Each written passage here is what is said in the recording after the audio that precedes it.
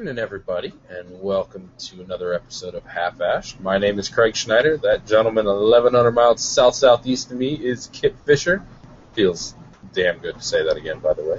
And we are coming to you for the 80th time on August 22nd, 2014. How the heck are you, my man? I'm great, and it's good to hear that as well. Oh, it's crazy. We were reminiscing right before the show started. I can't believe it's been 3 weeks since we've had a normal recording. Yeah. Man, time flies, and for both good and bad reasons. But nevertheless, I have been so looking forward to this all week, and hope you have been as well, and hope the audience has been too. Yeah, I think so. They better be, or they better at least say so. Well, all the guys in the chat room, I hope so. Otherwise, what the heck would they be spending their Friday night with us for? That's true. I just got busted out for saying 9 wrong in German in the chat room. No, you said it just fine. You spelled it all kinds of crazy. Well, I thought somebody would find some sort of humor in being only partial German, so I partially spelled it right, but that didn't work. Leave it to Mike Stewart to not find humor and just make me look bad. Yeah. It's his job. It's kind of what he does. Yeah, now he's calling me Greg. Are we getting trolled in our own chat room? My guys, we know. They're not even trolls. Jeez. Ay. Well, you know what that means. That just means it's good to be back on Friday nights with our buddies. Mm-hmm. Here. Well, it was a nice little diversion we've had recently, though. I enjoyed my evening with Bob. I have not had an opportunity to listen to your show from last week, but I hope that you also enjoyed it with Dale. I did. Had a great time. Always do with both of those guys. Oh, no doubt. Bob was in rare form 2 weeks ago, and you and Dale together, I'm sure you pontificated, were the nicest podcast in the world and had fantastic tasting notes. Sure, since you hadn't listened to it yet. Oh, you just got it up yesterday, so I didn't have time today. I've been busy. Hey, man, priorities. That's all I can tell you. Yeah, I know. Well, we've got a little bit of a cluster in terms of Cigar of the Week tonight, which I apologize for. No, it's not that bad. You're still going to smoke and give just glowing notes about it. I was going to go for epic, but maybe I can settle for glowing. Well, we'll see. We'll decide at the end of the show if it's epic or not. Well, I am alluding to the fact that I have made a mistake.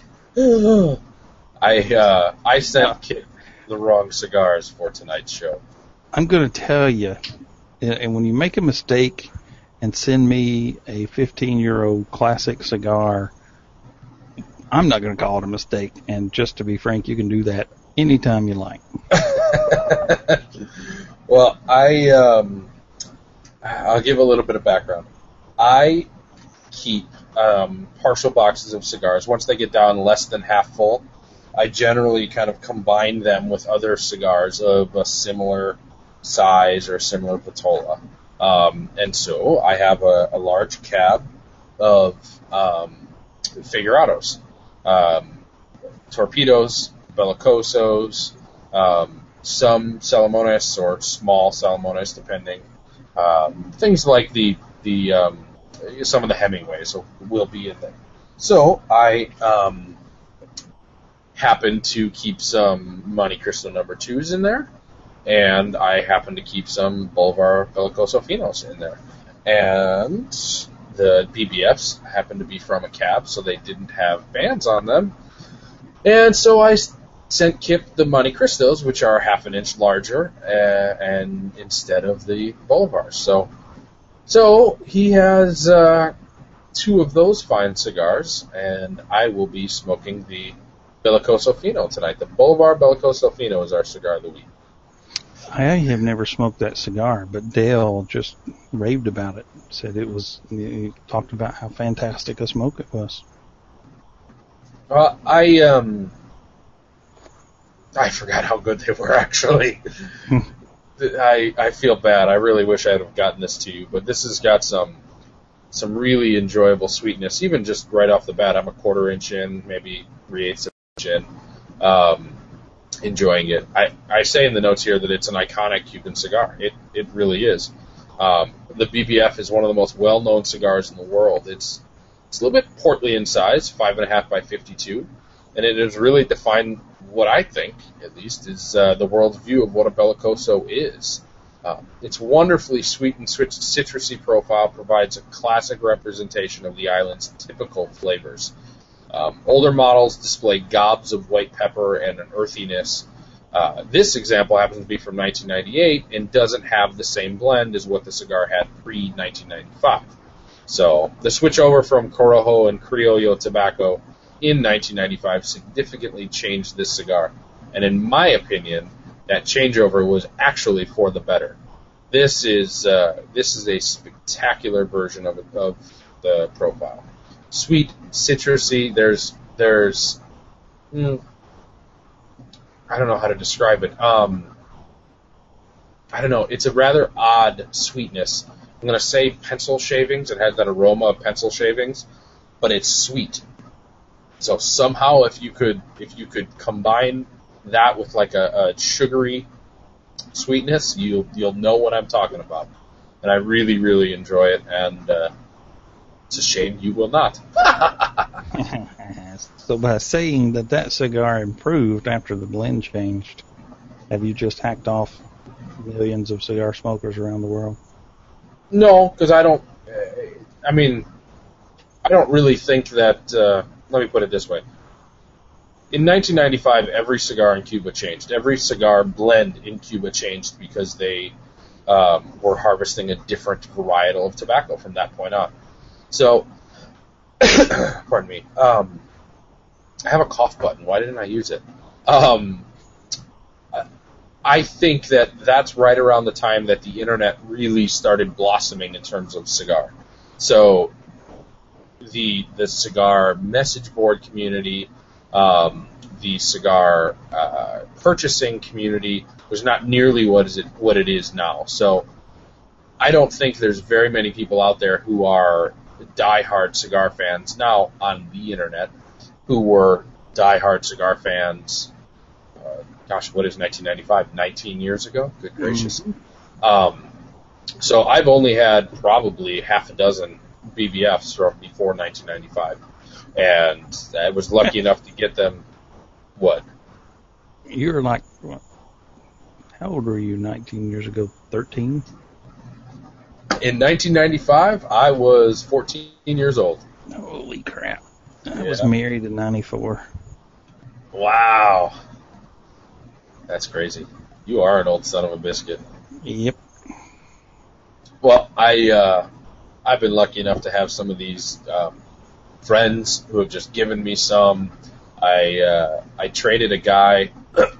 He wanted a rare box of, I don't know what cigars they were that I traded a box of, but I got a bunch of assorted singles in return, and some of these pre-95 Bolivars were in there.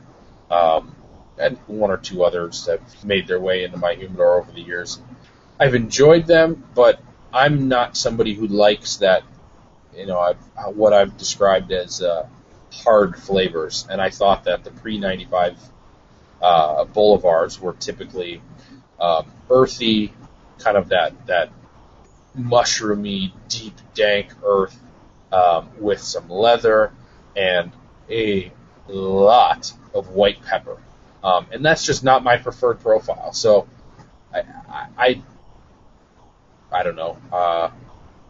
Can I say, or should I say, that I respected what that blend was and how some people do prefer that? It just wasn't my taste.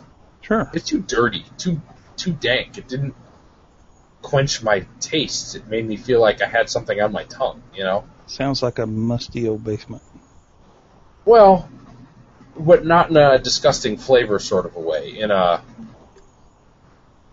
Think of it this way. Think of a peaty Scotch. How it's such an acquired taste. I would guess that the Bolivar blend pre-95 was such a heavy, rich, acquired taste. So there you go. and I haven't acquired it. So, but this being from 1998 is mighty tasty. So, I can dig it. well, so what are you smoking then? If I screwed up and did not send you the right things. No, at the moment I am smoking the Old Faithful Maduro 858 from Arturo Fuente. Very nice. I call it Old Faithful because when I can't think of something else I want, I can always grab one of these and enjoy the crap out of it. You always have a box on hand? Yeah, I always have some on hand, not necessarily a whole box, but I'll keep them around pretty much all the time. I gotta say, I was that way with my Cabaguan Maduros, but I haven't had a box or even any singles probably a couple months. So I don't know too many cigars that I always keep in my humidor. Well, this one I keep around because it's a fantastic cigar, and in Tampa at least they can be had for less than $4. And that is hard to beat. Oh, dang, yeah. That is awful hard to beat. Boy, oh boy. Anytime you get a good cigar for less than $4, go to the bank on that one. The shop that sells these that cheaply sometimes has the sun-grown 858s, which are just incredible. I love those cigars. But they mark those up a little bit, but there are shops in Tampa that you'll find them for the standard 858 price. Man, oh man. I obviously you can go back and listen to our recording when the 858 Sun-Grown was our cigar of the week. I actually think that was our first show, wasn't it? I don't know. I think maybe the 5th anniversary Cuenca was the first show. That was early, too. Second show, I think it was. The 858 Sun-Grown may very well have been our first show. I don't know the answer to that. I just remember being totally blown away by how that cigar was absolutely different than I expected. And anytime a cigar can do that, I'm in love. So. Oh, man, I know exactly what to expect from that cigar now. I've smoked so many of them, but I still love it. It just never gets old. Yeah. And my inventory of those has pretty much dwindled. I got maybe a couple left now. I have one left. You know, the Cuban Belicoso is a part of the Sun-Grown line that's not far off. It's a pretty good smoke, too. It's not much more expensive than a regular 858. Yeah, Cuban Belicoso is a darn good cigar. I think you and I differ. I like the Cuban Corona, which I think is definitely a different blend. But the Cuban Belicoso is also very enjoyable. Cuban Belicoso is just part of the Sun-Grown line. The 858 Sun-Grown, Chateau, Double Chateau, Cuban Belicoso, and not sure. Maybe the King Bee, one of those other cigars is part of that line. Yeah. And they all have that same wrapper. And the Cuban Corona, I think you can just get that in natural or Maduro. I believe you're correct. You are correct, sir. Stu Muse said you said a lot about that cigar for not knowing how to describe it. I say a lot about everything. Man, you're just asking for trouble. I am. He's on his third strike, by the way. He needs a little reminder that I have the power to ban him from our website. Busted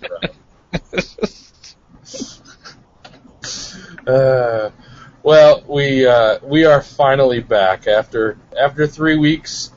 We are recording another normal show, so it'll be fun to get into that tonight and see where the rat holes are that we jump down and swim around in for a little while. Coming up on the show, we're going to talk a little bit about the fact that despite only being 4 weeks removed from the 82nd IPCPR convention, we have more new cigar news to discuss. That's surprising to me.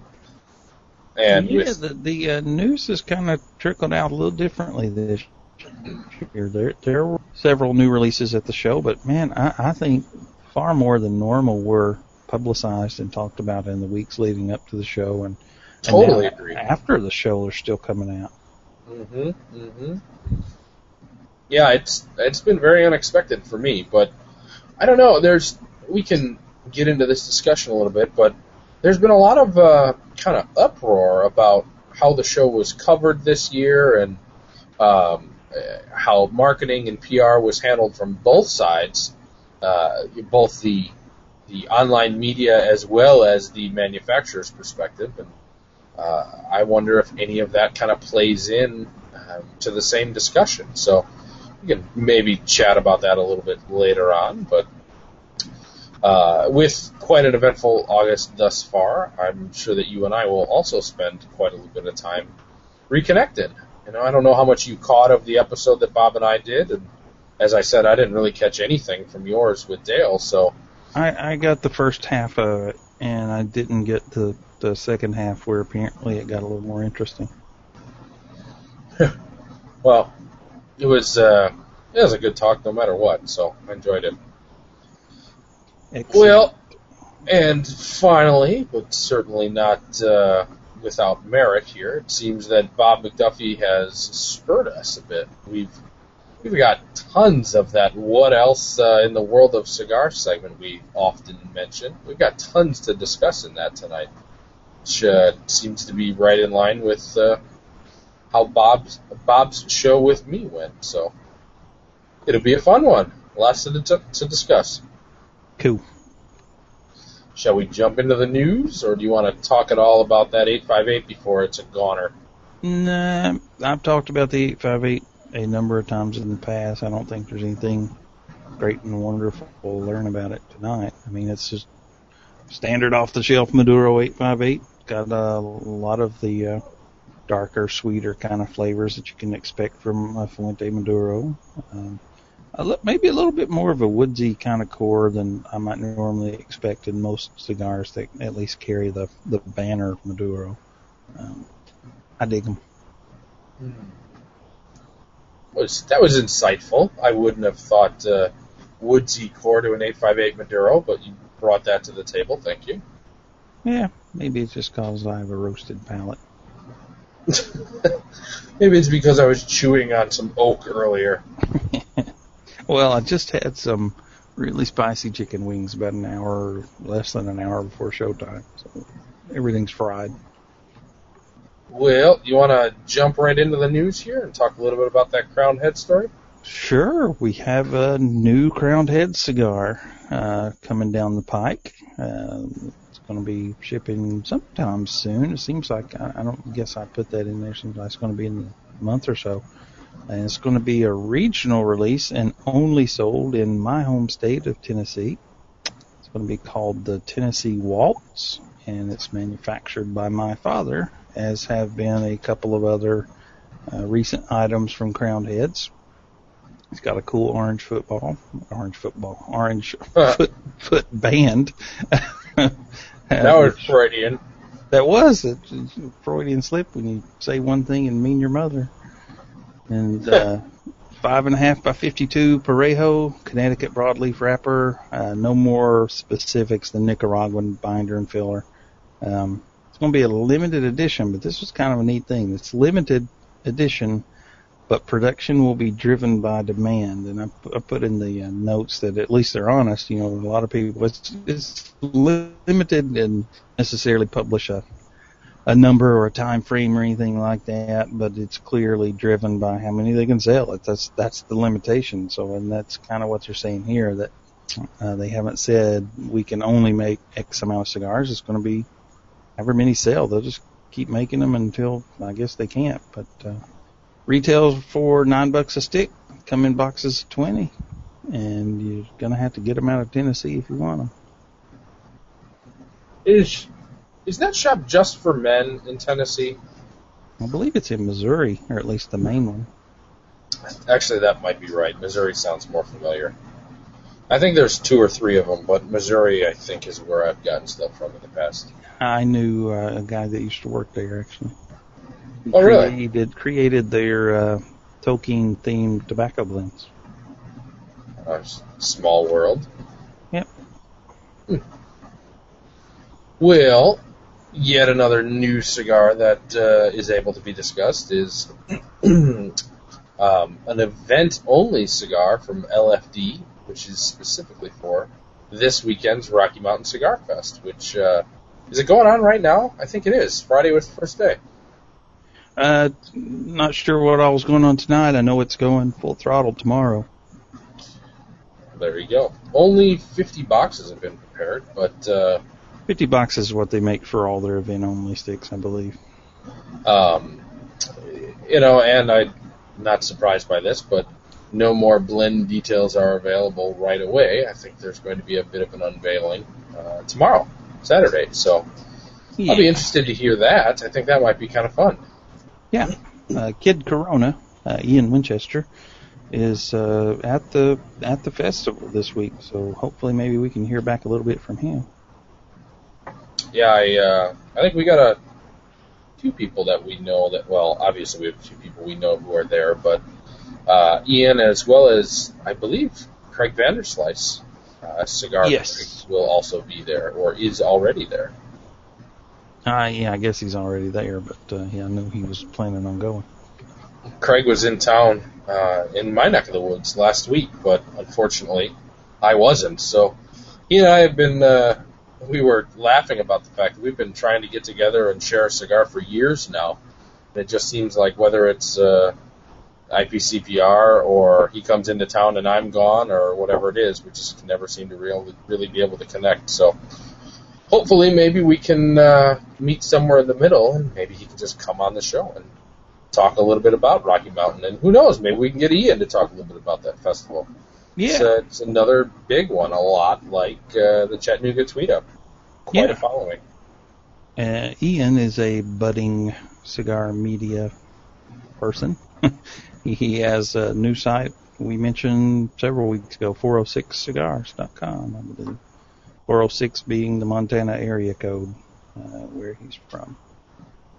Maybe the only one. I know it's a huge state, but there's just not a lot of people. It may be the only area code for that entire state. Well, we have this new amazing answer machine that we're both sitting in front of right now. We can probably find that out. The Google. The Google. Yeah. Well, we're now on to a slightly less enjoyable news story, and this is just one representation of what seemed to be quite a bit of legislative news that's been discussed this past week. But closer to my neck of the woods yet again, the Chicago mayor is feeling a little bit of heat. Rahm Emanuel, is feeling some heat and being called upon to enact park smoking bans and increase the tax on all other tobacco products, OTPs, and we quote, to level the playing field and quell demand for nicotine. I didn't put the activists' names because, honestly, I didn't care and certainly wouldn't want to promote for them anyway. But, they're pushing for a ban in all your local parks and to increase the tax. And after having you buy those cigars for me and seeing the actual tax rate up there, I was blown away. And so I looked a little more at this, and the tax on cigarettes is $7.17 a pack. Tax. That's not the price. That's the tax. And they want to level that out for other tobacco products, cigars, pipe tobacco, and what have you. Man, I can't even imagine being able to maintain any kind of cigar hobby in that kind of environment. Well, I know there's Chicago's, believe it or not, despite this, known for having probably half a dozen really, really spectacular shops. Yuan Reese, Jack Schwartz, Uptown Tobacco, Blue Havana. There's just a large number of them within Chicago proper that are pretty well-known shops. And Blue Havana is one you may remember from when we've had Skip Martin on. He talked about his Abaddon and Ouroboros, I believe, were his two shop-specific cigars that he did with a Blue Havana. And I have just found out that they're actually closing down their shop and or moving. And so they've got 50% off some of their cigars this weekend. And I don't even know if it's some of their cigars. It may be all of their cigars are 50% off. Well, kind of tying that all together, I noticed that when I met up with Chubno and Index at the Tweet Up, that the shop there had Romacraft 50% off. Really? Apparently, as fantastic a line of cigars as it is, they can't move them in that shop, and so they were blowing them out. Wow, I'm really surprised by that. Yep. If I was the man I was a year ago, I'd have come home with a lot of boxes of cigars. But I didn't. Instead, you only came home with 2. No boxes, 2 cigars. Good for you. Stick to that goal of yours. What's the goal? Oh, the goal of yours is getting the hay out of Dodge coming up, hopefully this winter. Yeah, looking like December still. At least that's the plan. Well, we can talk about that a little bit later on, certainly. Yeah, what else we got here? We have Tell me. L'Atelier's most recent addition to their surrogates line, which includes the tramp stamp that I love and Craig hates. This new edition is the satin glove, and we talked about this maybe even a couple of months ago now when Pete Johnson posted up just a picture on his Instagram and Facebook page. But it's now landing on shelves. It's one size, of course, as all the other named Vitolas are in the line. It's a 7x47 Churchill with a Mexican San Andres wrapper over Nicaraguan binder and filler, and MSRP is $8.75, which is not really out of line for a Churchill. And I happen to just absolutely adore the tramp stamp. It's one of my very favorite cigars right now that are widely available anyway. Churchill's a little bigger than maybe I'm used to reaching for these days, but I'd probably give it a try just to see what it's all about, and especially knowing it has that Mexican wrapper that everybody 5 years ago wanted to hide and not say they used, but now seems to be all the rage. I'm digging it. I'd give it a try. Sorry, I'm playing with our chat room who's discussing canine identity theft, crazy self-promotion from evil people, or for evil people, and amongst other items being chatted right now. It's kind of a fun little place. So I'm not paying attention to you. I apologize. That's okay. I now know how you feel. Come on. Canine identity theft. Have you ever heard anything so crazy? No, but I guess if you could get a credit card in his name, you might have some fun. At least for a short period of time. Hey, the Google tells me that 406 is indeed the only area code for the entire state of Montana. God bless the Google. Man, that's a lot of ground. I know it depends on the people and the number and phone numbers they need, but golly, that's a lot of ground to cover. What's Montana? 700,000 people? I do know. I no longer have the page open, and my mind is not the Google. The Google. Wow. Well, it's certainly not a lot of people, I'll tell you that much. No, I'd imagine there's far more cows than people up there. Well, Las Serenas, Oceana, is also shipping coming up here in a little bit. This is a cigar, unlike L'Atelier, it is not being made by my father. It is being made by Quesada, a manufacturer to be discussed in much more detail later on in the show. But it is a Quesada manufactured cigar with Dominican Republic bottle wrapper over Dominican Criollo binder and Dominican and Nicaraguan filler, 5 vitolas. The Arctic, which is 4 3/4, what looks to be a figure out of 4 3/4 from 38 up to 58 down to 44. The Southern 5x43. The Indian 5.5 by 50. So the Atlantic 7x52 and the Pacific 6x65. MSRP's a little high, $8.50 to $11 a stick, and the Arctic is limited to only 500 boxes of 20. And as you say here, it reminds you of the Punch Champion, and it certainly does seem to. Yeah, and it's hard to scale something to a picture, but it looks very much like that shape. For those who are familiar with the Punch Champion. Or maybe the Hemingway bestseller. It's probably about the bestseller too, I'd imagine. Yeah, not too far off, I guess. I don't think it quite makes it the 58. You might be right. And maybe it's the work of art that I'm thinking. Tapers down to a little nipple. Doesn't end at a blunt 44 ring. But I suppose that's nitpicking.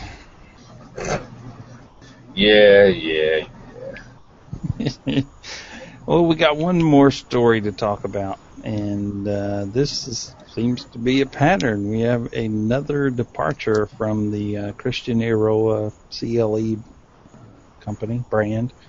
This time, Robert Wright, owner of Pura Soul, is taking over his own sales. This is just a few weeks since Grace Sotolongo took off, and she, of course, did not possess her own trademark for Hechicera, so she's going to have to, I guess she's assuming she's going to keep the line. It's just going to be Sotolongo cigars and have some different terminology and phrases and names used in it. But Robert does own his trademark, and in fact, CLE will still manufacture the cigars for him at Aladino, the factory in Honduras.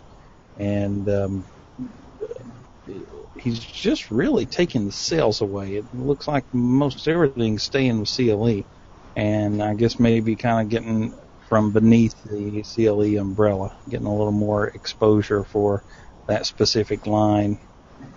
At least that's my guess. I don't know any further detail than what we just said. So, in the last year, has he also lost Robert Caldwell as well? Or was that a little longer than a year? I would imagine right at a year, somewhere around that. So in the last year, 3 relatively notable departures from that company have occurred. Is this a showing of larger problems, or is this, to use an analogy from college basketball or college football, is this just a coaching tree that we're seeing the roots just extend out as people branch out onto their own? Are we saying Christian Arroyo is being kind of a mentor for a lot of people that just do their own thing afterwards, or kind of like an incubator? Sure, yeah, we could say an incubator. That works. I don't know the answer to that, and the only reason I would be a little skeptical of that is Pura Soul is not a largely or widely known brand. I don't know that it's doing all that well that it's ready to step out and head into prime time. Well, there's been a lot of stories about the thing that Christian loves more than anything else is himself. So those are not my opinion. That's not my opinion. That's the opinion I've heard from other people, even people in the business. So I'd just be curious if, what direction this is coming from. Is this, I don't know. Yeah, we can all make our own opinions up on this one. Yeah, it's probably best left that way anyway. If I hop out of this chair and disappear for the rest of the night, we've had coyotes in the neighborhood lately, and I keep hearing them yip here and there. If they're coming after you, you should throw your dog outside or something. I imagine it'd be trouble if they tried to eat you for dinner. Yeah, they take a while anyway. But there's a bunch of them though, man, and I've heard them in the past. Off in to my left right now, is a large Boy Scout reservation or whatever you call the thing, a large piece of tract of property, maybe a couple 100 acres of woods and fields. And we'll hear them off in the woods there on occasion, and just a crazy ruckus of yipping and coyote sounds. I don't know what you call them. And then a few weeks ago, about 2 or 3 o'clock in the morning, all heck broke loose in our yard right outside the bedroom window, and it was them just going, it's all kinds of craziness. And so I don't know how many are traveling together, but there's a number of them, and I've been hearing them tonight. So see what happens. Anytime I hear somebody say, yep, the only thing I can think of is Kramer on Seinfeld when he sees Joe DiMaggio at Monk's, the restaurant where they always hung out at, and he's like, I'm convinced it's got to be Joe D. And so Kramer's at the table, and he just starts going, yep, yep, to see if he can distract DiMaggio from eating his donut. And he's like, it's him. He can't be distracted. See? So I just think of that when I hear the yips, or yip. Yep. What an iconic show. Jeez. Yeah. Oh, well. Well, tell me a little bit how that cigar's going. We're now an hour since lighting it or so, and 45 minutes into the show. What's it doing for you? Well, it's kind of mellowed out a little bit on the citrus front. Not nearly as much of that kind of piercing, sweet orange flavor that was alive in the first quarter inch, half inch or so. What I will say is that flavor I had described as kind of sweetened pencil shavings, the aroma of pencil shavings, but with a sweet flavor to it. That has really kind of taken center stage, and I dig it. I don't really think that that's what it tastes like. It's not.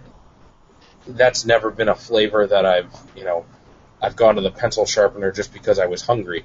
It's not like that's the case, but it's reminiscent of that, and at least how it comes across. But it's much more appealing than I'm making it sound, and I really, really enjoy the flavor and really, really enjoy the cigar. So it's really, really good right now.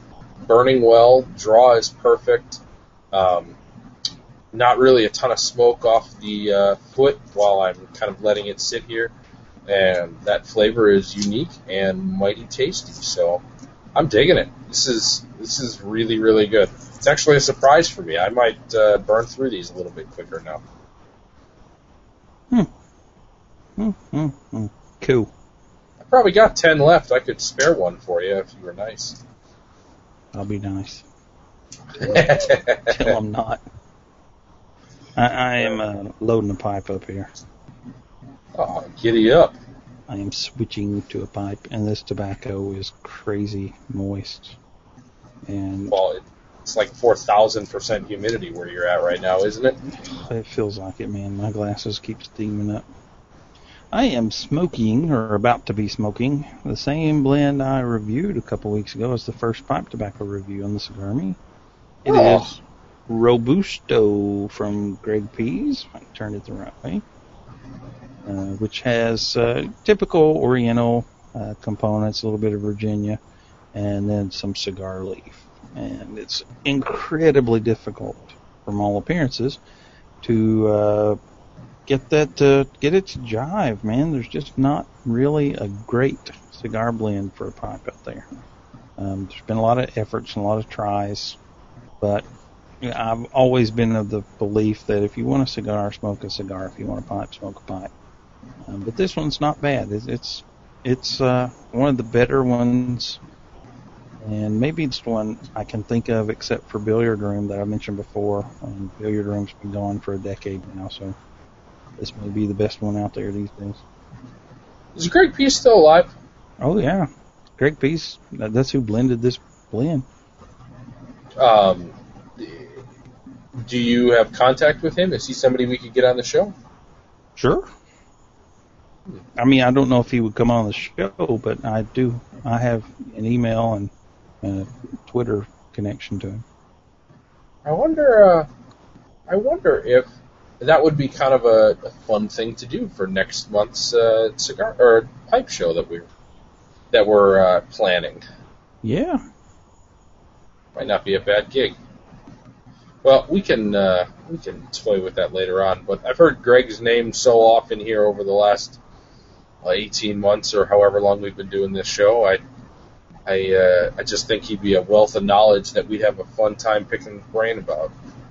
And I who do knows? too.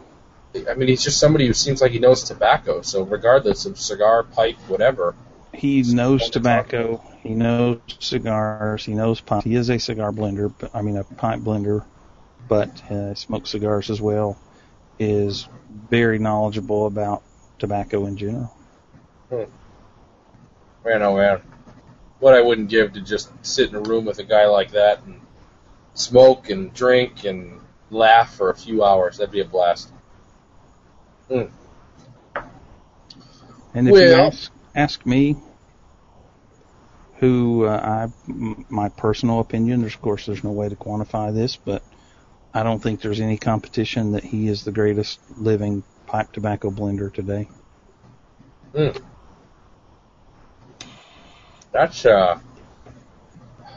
That's quite a statement. I mean, I'm sure there's not a million pipe tobacco blenders around, but still, to be able to just come out and definitively say that. Well, like I said, it's my opinion. No way to put that into numbers, but I mean, just blend after blend's winners. Not every blend he puts out is a winner, or at least not a home run. I say maybe every blend has been a winner for somebody anyway. But he's just made some magnificent pipe tobaccos. Huh. And he's not an old guy. I mean, he's fairly young. You know, to me, he's probably old to you. Well, you're older than dirt to me, so I'd agree with that. Yeah, I'm gonna light this pipe now. I've got a charring light on it. What did you say? You have a charring light? Mm-hmm. Wow. Boy, there's even terminology I don't even know about. It's so cool. Well, Charring light's just what it sounds like. You get a char across the top surface of tobacco. It'll very rarely, basically almost never stay lit from that. Then once you've done that, you come back with another match or whatever and finish it up and get it actually lit. Sometimes it takes a third.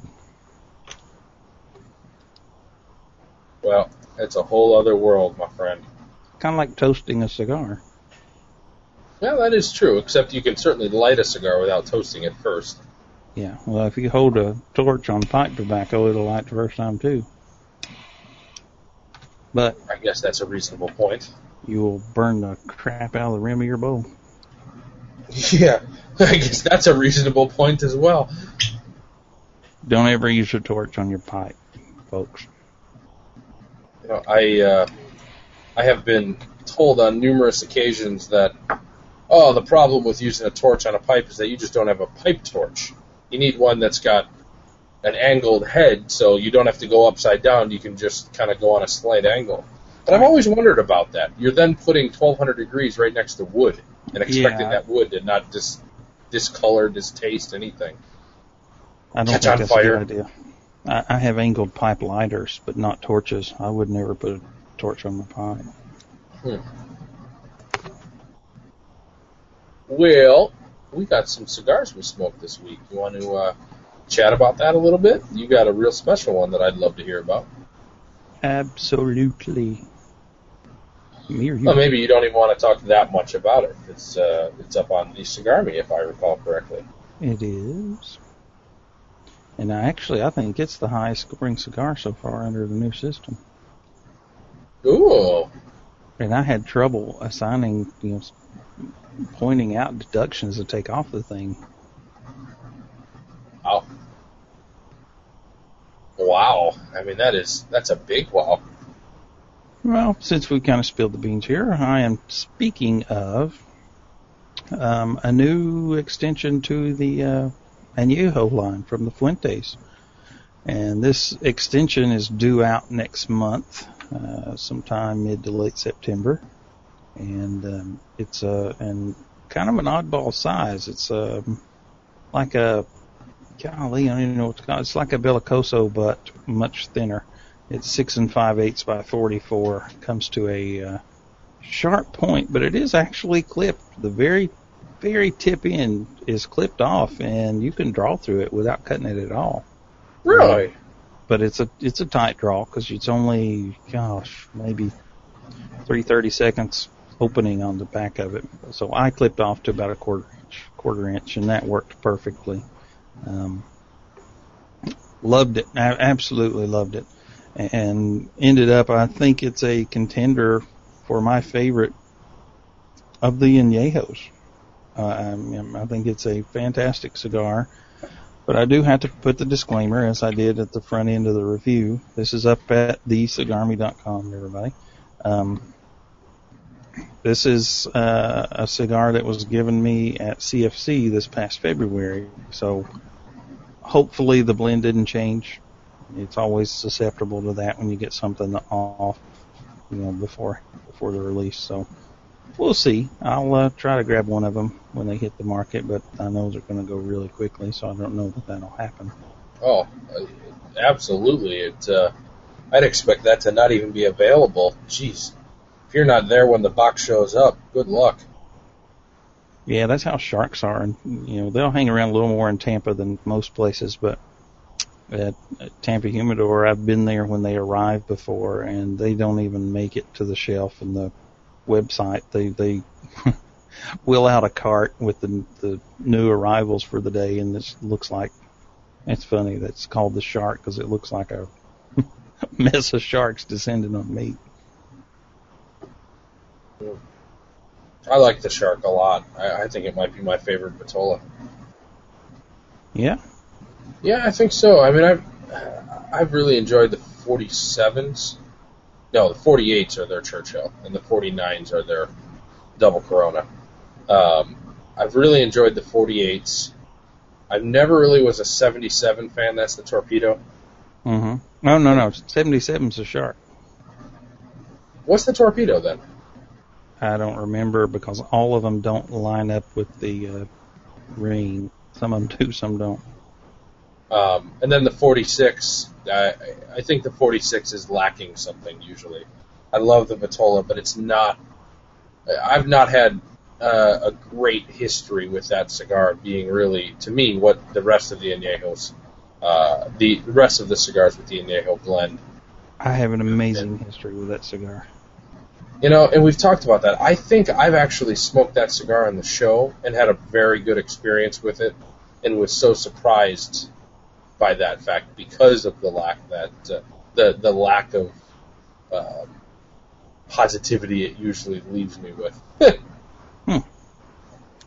I don't know. I mean, some people will attribute pretty drastic changes to the Añejo, just like the Opus, with more time.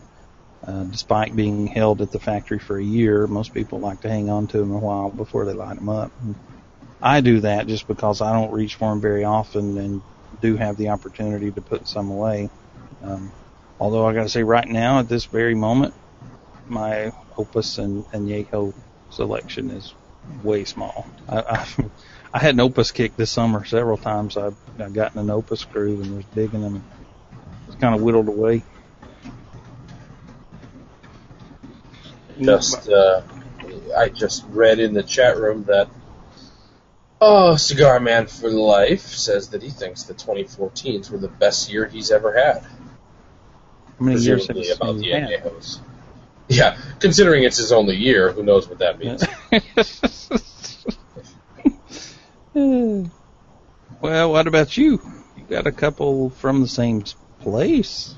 Yeah, I do. I had given a little bit of an informal promise that I would get out and try the Quesada 40th again, but in a different Vitola than that Salomon press that I so dreadfully hated last month sometime, probably, maybe 6 weeks ago.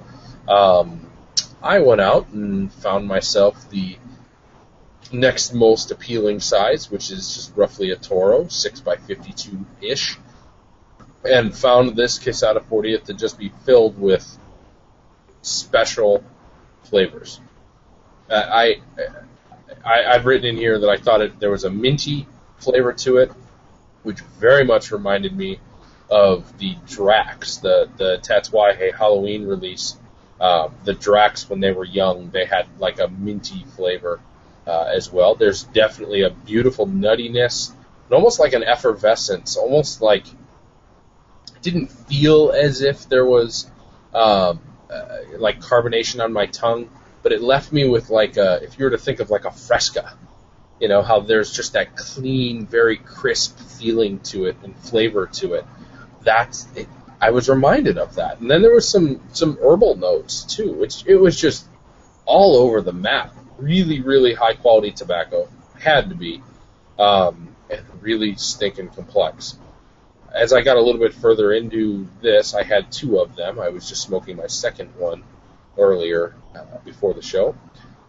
Midway through the first third, approaching the second third, both of them have had a little bit of cayenne pepper, which was kind of nice. I'm not normally a spicy guy in my cigars. It's one of the reasons that Opus and I don't get along so well, but this just worked.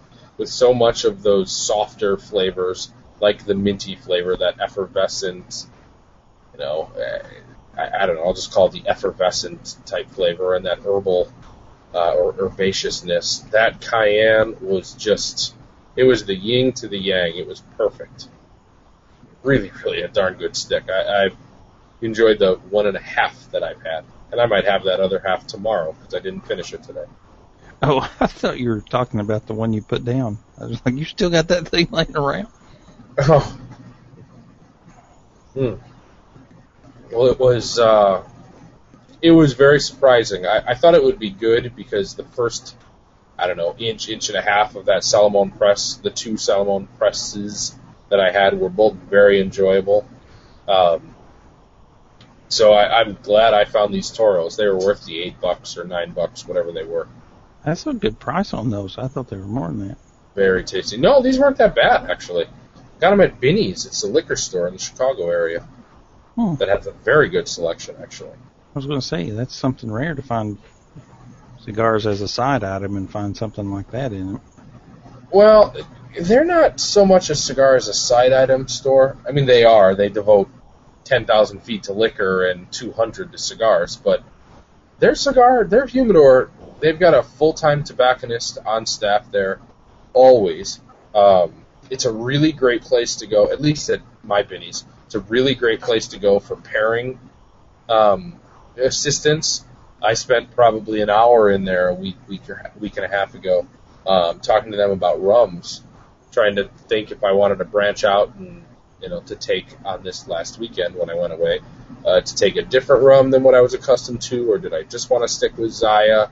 I was able to sample rums. I was able to get intelligent feedback on how it would pair with the types of cigars that I like, the type of setting I was going to be in. Really, I have a lot of good experiences at Binny's, and their prices are not bad at all. Humidor is well taken care of, not overly humidified, a good selection. There were already some show cigars that had showed up.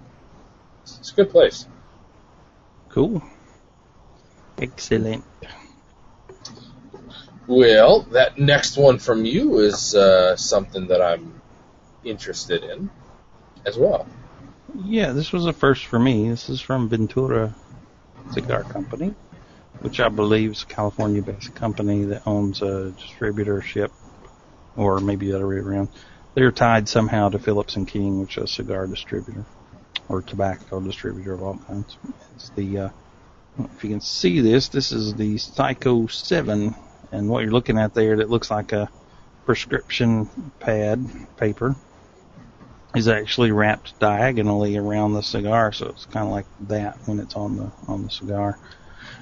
And it touts a 6-country blend. Let's see, and no, I don't remember the specific details, but looks like the Dominican Republic, Mexico, Nicaragua, Peru, Honduras, and the United States are all represented in this cigar. And so somebody gave me one, and I smoked it this week, and it was okay.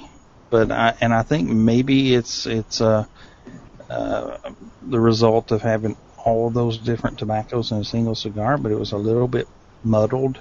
You know what I mean? Like all those different types of tobacco were kind of competing in there, and so you maybe lose sight of some specific flavors that maybe you could pick up if it weren't quite that diverse. It'd be worth trying again for me, just maybe kind of hone in on it and pay really close attention, but it's not something that's going to turn your world on its head if you're not really paying attention to it. That sounds like a cigar that would absolutely benefit from aging. Maybe so. This one aged all of about 3 weeks. I'm guessing that's not long enough. Yeah, that'd be my guess too. Anytime a cigar tends to fight with itself, it needs a little bit of time. Yeah. To me, at least. But on top of that, anytime that a cigar is kind of fighting with itself and it tends to seem like there's more to give, it just isn't able to reveal it, then it's something that you can set down for years, if not decades. So when you get those two together, which I'd be very interested if this cigar kind of had that lead-in, like it was just teasing you of what else was there, I'd be very, very interested to see how it would perform in 5 years. Let me give you a little tip. Sure, go right ahead. Go ahead, I'm jumping tracks. Oh, I was just going to say, what was your verdict on that one? Would you spend your own money on it? I would spend my own money to buy one or two more to try. I would certainly not go drop cash for a box right now. What was the overall strength? Oh, medium at most. Oh, really? Yeah, it was not full body. Interesting. I wouldn't have expected that. I would have thought that it would have been a little, not overpowering, but a little in your face. Oh, no, not at all. Huh. Well, you were going to jump track here. What were you going to say? Oh, tamp in a pipe. Don't take your tamp and get in there and smush it all down. When you're tamping a pipe, all you're really doing is just kind of knocking the ash down. So really the weight of the tamper is about all you got to put in there. Otherwise, as you push it tighter and tighter and smoke it, it's going to eventually get to be a really tight draw. I've heard people say that you don't even really want to tamp straight down, that it's almost helpful to tamp on like a 30-degree angle. Exactly, if you can keep it kind of the ember kind of a dome rather than a flat surface. Yeah. Huh. Maybe I do know one thing about pipe smoking. Who'd have thunk it? Well, let me get back to the notes here. I have one more to discuss. Yeah, I'm interested in this one. I keep seeing this name flip around, and I haven't seen them in the store yet. I'm lucky to have my hands on this next cigar. I've smoked a lot of rare cigars in my life. Had a lot of great friends who have opened up some opportunities and some doors for me. And I clearly have another very good friend in Kevin Edmiston in Midlothian, Virginia, Winston's Humidor. We've talked about that shop, and Kevin and Roseanne Edmiston over the year and a half year we've been doing the show. Really good people. Kevin dropped me a line to say that their shop was one of the chosen, I think, 5 shops in the country that were able to get a box of these Quesada Ninfas. That'd be the reason I haven't seen them on the shelf. That would be the reason you haven't seen them. There has been 5 boxes of 50 produced, and I bought some of them. So, Kevin, it wasn't free. I did pay for them, free and clear. But for a cigar with that few produced, and I guessed the production. I guess that it's only 5 shops. I know that it's kind of like an invitation-only thing, but if it's not 5, then it's something like 7. It's not a large number of stores. And Kevin got 1 cabinet, of these, and so I bought. I think I bought a dozen of them, and it was great. I realized that I had a PayPal balance that somebody had paid me for something over the years, and so I didn't even really have to pay any money for these nymphas. I just transferred some money over. It was spectacular. It is spectacular. So I lit my first one of these up and enjoyed about 2+ hours of Quesada España Ninfa heaven. It was just everything that the España, the Quesada Españas are. This Ninfa was concentrated. It had that kind of black peppery oomph. It had that beautiful molasses, brown sugar sweetness. It had a gorgeous kind of grassy yet nutty undertone to the profile that went through there. A great bean type flavor like vanilla or cocoa. Really, really spectacular cigars. They're not traditional ninfas. I think a traditional ninfa is a 26 ring gauge. This is not that thin. This is a 33. But it's small enough, no doubt. But it behaved beautifully. Construction was perfect. You can see I'm holding one right now in front of me. They're certainly tiny cigars. They're probably the size of my... Geez, it even looks thinner than my pinky finger. But man, spectacular. The next time we exchange cigars, this is going to be one of our cigars of the week. I have a... Woohoo! Yeah, you're going to get to try some. 7 inches by 33, I believe. I have a very, very serious relationship with the Quesada Españas, and I'm trying to procure every one of those Vitolas. So I dig it. I really, really like these. So if you're somebody out there with España Lanceros, let me know. I'll trade you some España Ninfas because I want to get my hands on some of those. Cool. It was really a great cigar. I was blown away by how concentrated the flavors were. Sorry, I got distracted by the chat room. Oh, of course.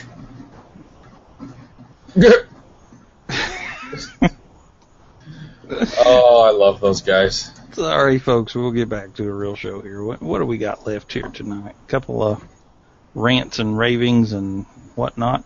If miscellaneous stuff.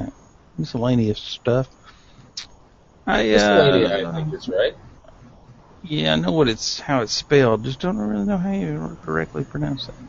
Anyway, I finally got around to it, and we may have talked about this on the show. I know we talked about it offline, and I'm just going to let my pipe go out. But a couple months ago, I guess, ran in. I saw a local shop that posted on their Facebook wall they got this particular cigar in. It was something new I'd not had from a completely new manufacturer I'd never even heard of. So I thought, cool, I'll run down and grab a couple. So I did. I didn't really have time to dilly-dally around. I ran in, grabbed the cigars out of a box, paid for them, went home, tossed them. Didn't really look at them again for another week. And looked at them and sent Craig a picture of the first one I took out, and it had this lumpy, bumpy, rumpled wrapper on it. And his guess was it had been exposed to a large amount of moisture at some point. And I said, that makes sense, because I saw a large amount of boxes of cigars with mold spots growing on them. And so subsequently, since then, I've gone back, looked through, and this shop has probably 2,000 or more facings. It is a very large humidor. The shop's not that big, but the humidor is full bar, the whole spiel.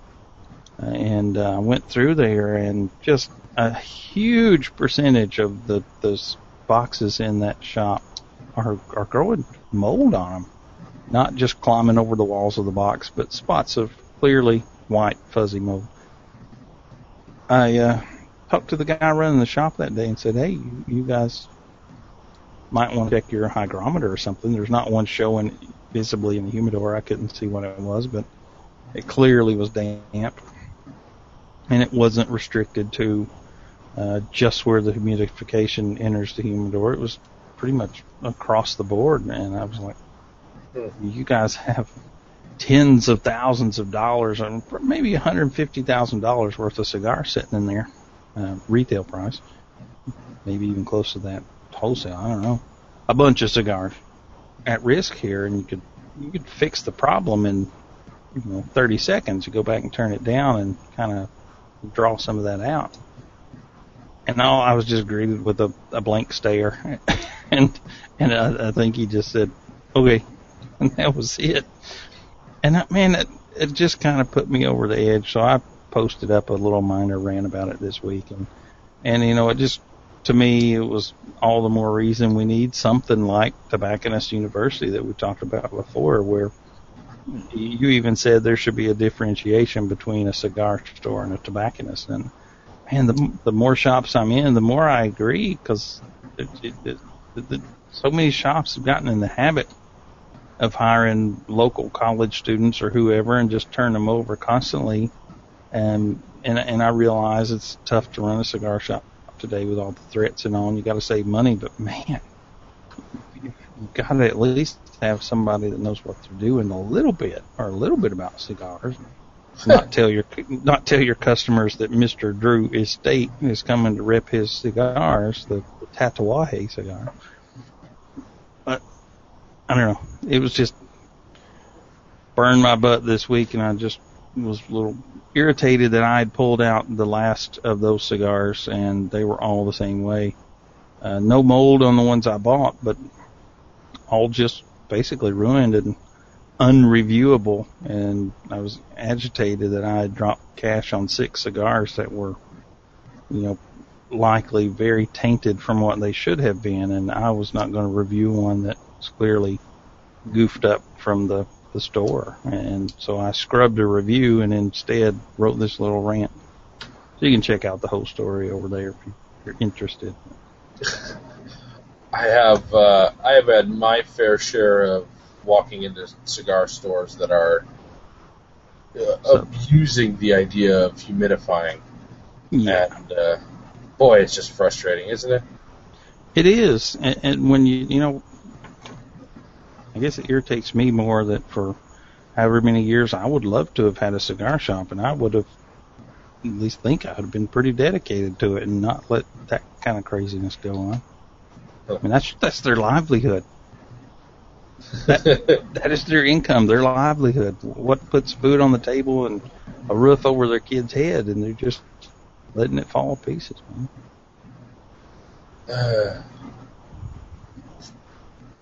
It's so frustrating. It is. Hey, it's just bankruptcy.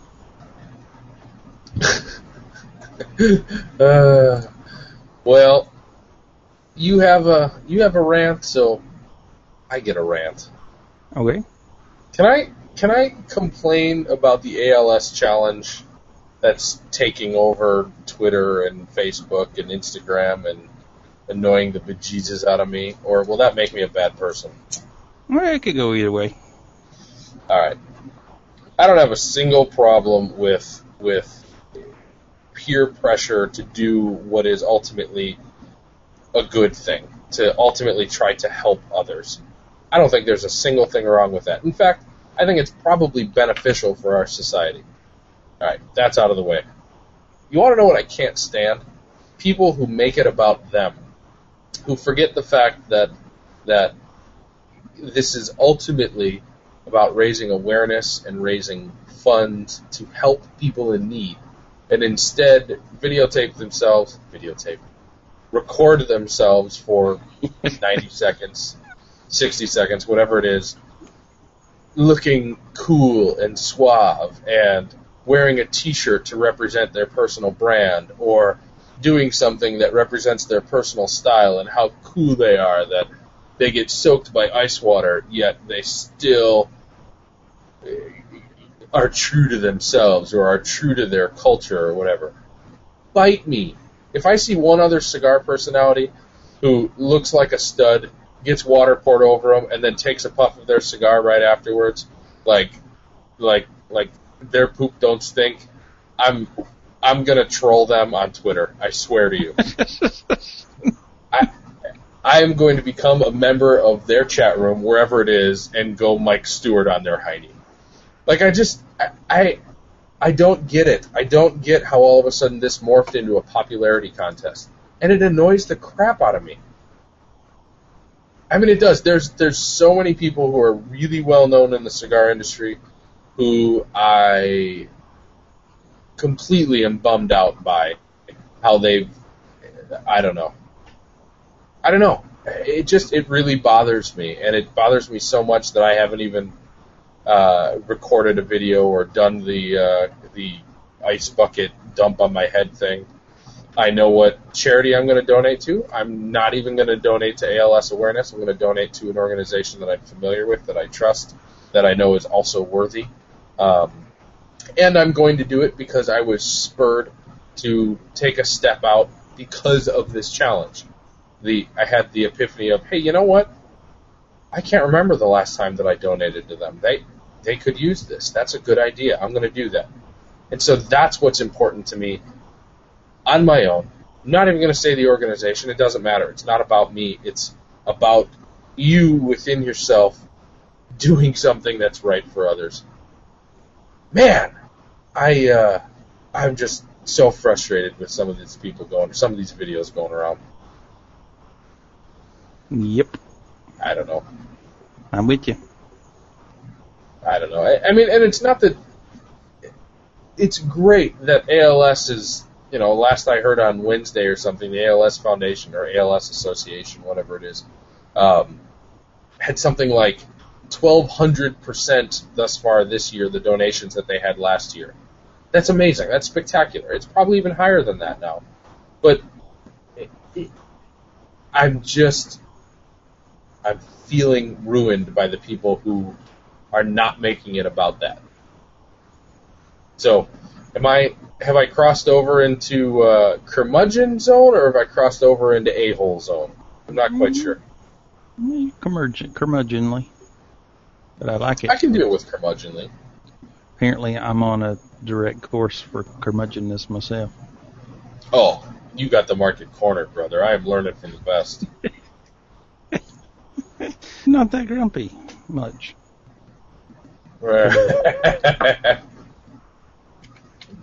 Oh, now I have to go apologize to Mike in the chat room. He needs to know that I'm only kidding around and busting out his balls.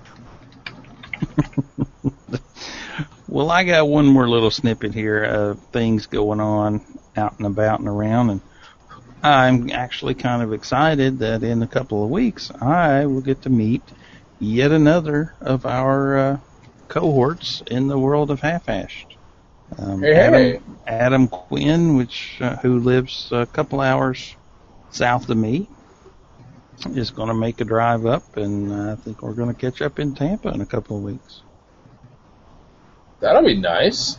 And there was somebody in the chat room called Cigar City earlier that said that they were in Brandon. And I don't see them in there anymore, but they'd be welcome to join us, I think. Is that near to where you will be going? Oh, yeah, very, very near. Closer than either of us, probably. Oh, well, there you go. That's very cool. There's just nothing like sitting down and herping with Brothers of the Leaf, is there? I know. I mean, I was totally re-energized. None of what I said about Andex or Chubno was wrong after meeting them a couple weeks ago. I mean, it was just it's like recharging the batteries, just to hang out with a couple of good guys that you don't know face to face until then. It's a cool thing. I love it. I can dig it. I dig it. Yes, sir. Well, we got one listener email we can throw in here for Officer Paul, who was in the chat room. I think he probably still is. He says, I use a 5 cubic foot refrigerator for my humidor. Would you recommend beads or an Oasis? Do you have an opinion on this? Because I do. I do. Well, why don't you go right ahead? It'll give me the opportunity to do a little math. Well, the answer to that, Paul, anyway, is yes. I would recommend one or the other. I happen to know that you live in what I think is a pretty dry environment, so you're not likely to have to fight with over-humidification the way we do here in Florida, where I can open my humidor and the humidity skyrocket at times. So either would work. The beads, of course, will work both ways. They will absorb or release water, assuming you don't overfill them the way many people do. And the Oasis will only release moisture, of course. It's not going to absorb any. It will have a hygrometer, and if your humidity drops below wherever you have it set at any given time, it triggers that and fires up and releases some humidity. Turns a little fan on. I had one for many years, loved it. The thing worked like a charm, and I guess about 9 years, and it died this past year. I've used beads about the same amount of time, and they're still trucking. I have heartfelt beads personally. I know Cigarmony and a couple other folks out there sell them as well. I think you can even get them on Amazon now. The difference there is 5 cubic feet is going to take about a pound of beads. I would split those into half-pound containers or even quarter pounds if you've got 4 spots you want to stick them. You're going to have to refill those a little more frequently, I guess, because you're going to release a lot of humidity in that big container every time you open it. But you get out for about $40. The Oasis Plus, which is the one that's going to be what you need, it's 5 to 10 cubic feet, what it's rated for, is about $110. So I guess really it's up to you. I think either can work. Personally, today, I use nothing but beads. I got beads and everything, and that's where I've been there. And I had converted to beads long before the Oasis died. I just didn't replace it when it did. I was pretty convinced that I had one solid answer here, but then you brought up again the fact that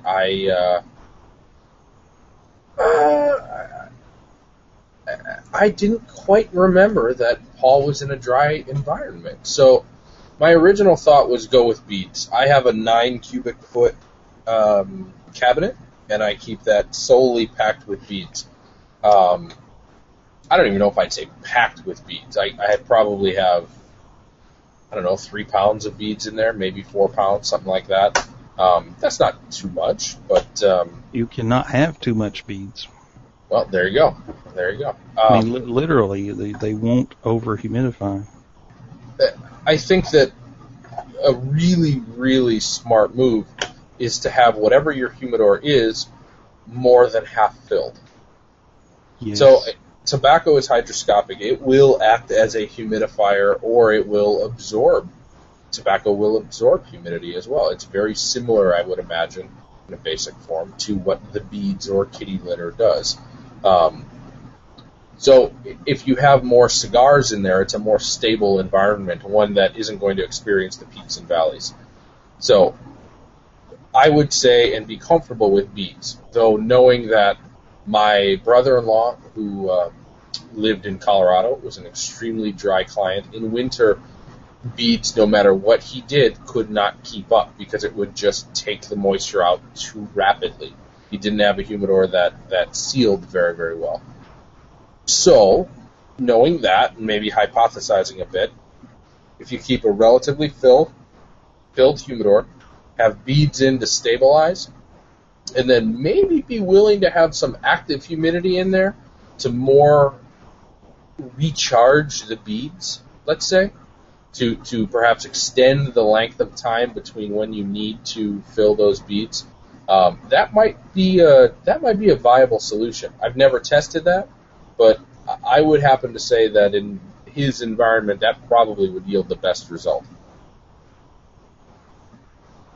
I could live with that. I don't know. Go ahead. Sorry. I was going to say I could not agree more about keeping your humidor half full. And if your wife is around, tell her it needs to be 3/4 full, but at least half. I mean, I've seen and been a part of battling humidors that were not that full, and it's just a losing battle. There's so much unoccupied space, and when you flip that lid open, it just sucks all that humidity out, and that's a lot more water that whatever you're using has to resupply to the humidor once you close it.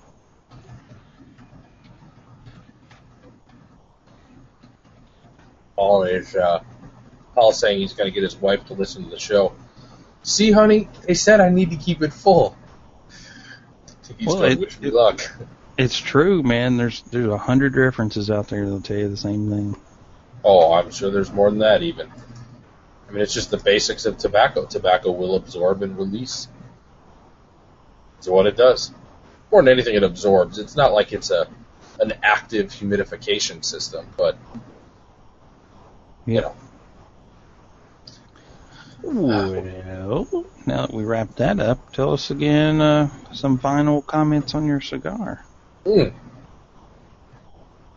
my goodness, I can't believe we're already done with the show, an hour and a half already. It's more of the same. I'm in the final third now. I've probably got 2.25, 2.5 inches left. The second third and final third have been relatively consistent thus far. I really find this stick to be much more about that kind of oddball, sweet flavor that's there rather than the kind of opening citrusy flavor that I had discussed. There might be a little bit of leather that's cropped in here towards the end. There definitely is a little bit of a leathery flavor that's cropped in here. The sweetness is almost graham cracker-like now. I love that. I really dig that flavor, and so maybe it's almost a power of personal suggestion. I'm searching for what the sweetness is. It's not bready. It's not woody, but it's something like that, of character to that. And maybe like a graham cracker is a good mix or a good compromise. It's just such a good flavor. Really, really dig it.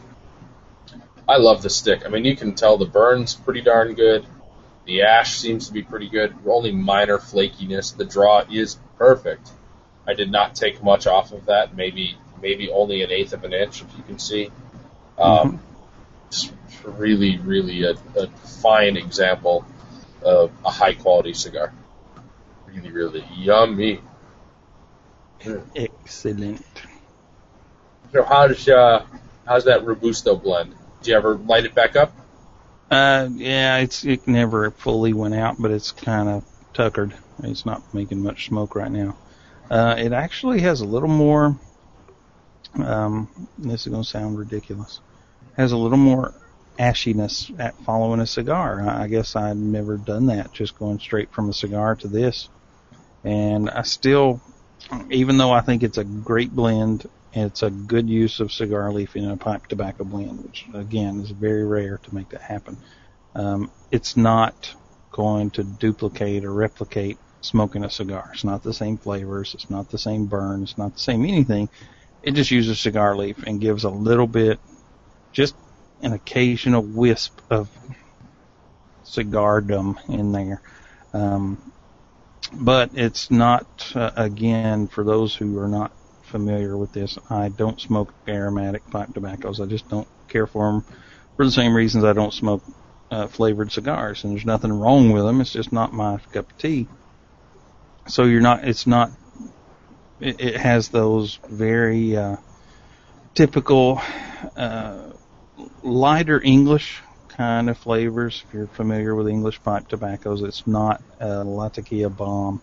It's not going to smack you in the side of the head with such a bold flavor. It does have a foundation or a framework of Virginia tobaccos, so it keeps it kind of sweet. And that maybe following it after a cigar is not the best idea, because it did lend a little bit of that ashiness to it. But even with that ashy, and it's small, I mentioned it, but it's small and it's creeping in. But there's that really good creamy sweetness there that I'm digging. That sounds really appealing.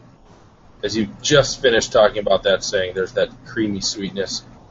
Boy, that just capped it off. I like it. I mean, it's not on my top 5 or top 10 list of pipe tobaccos ever, but I would not hesitate to pick up a 10 when I come across them at some point.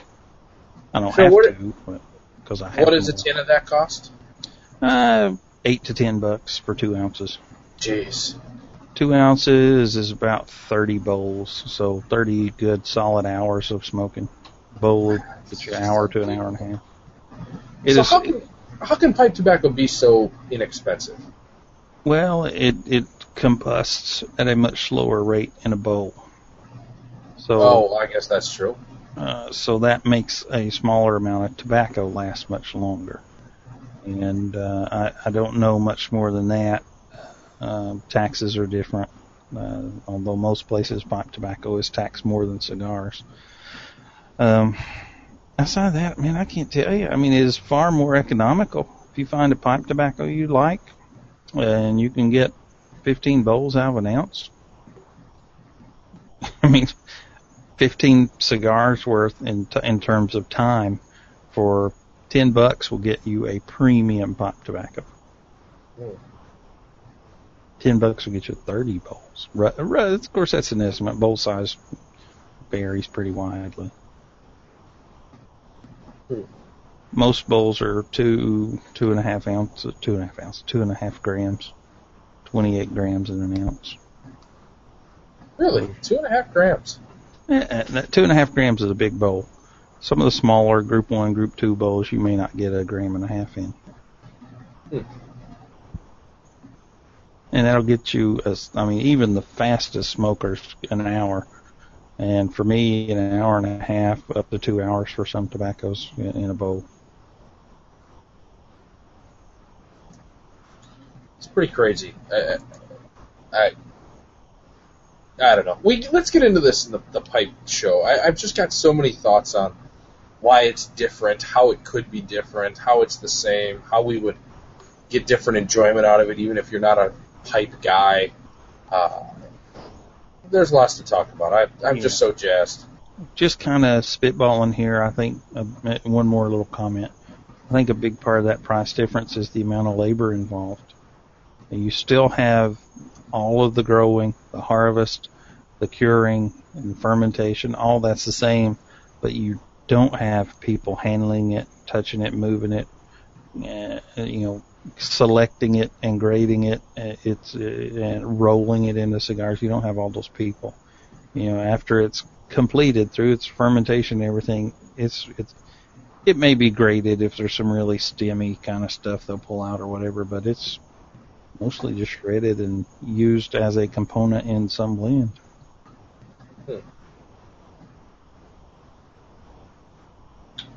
I guess that would limit things, but I gotta imagine there still certainly is some processing that you have to do by hand. I mean, there's gotta be.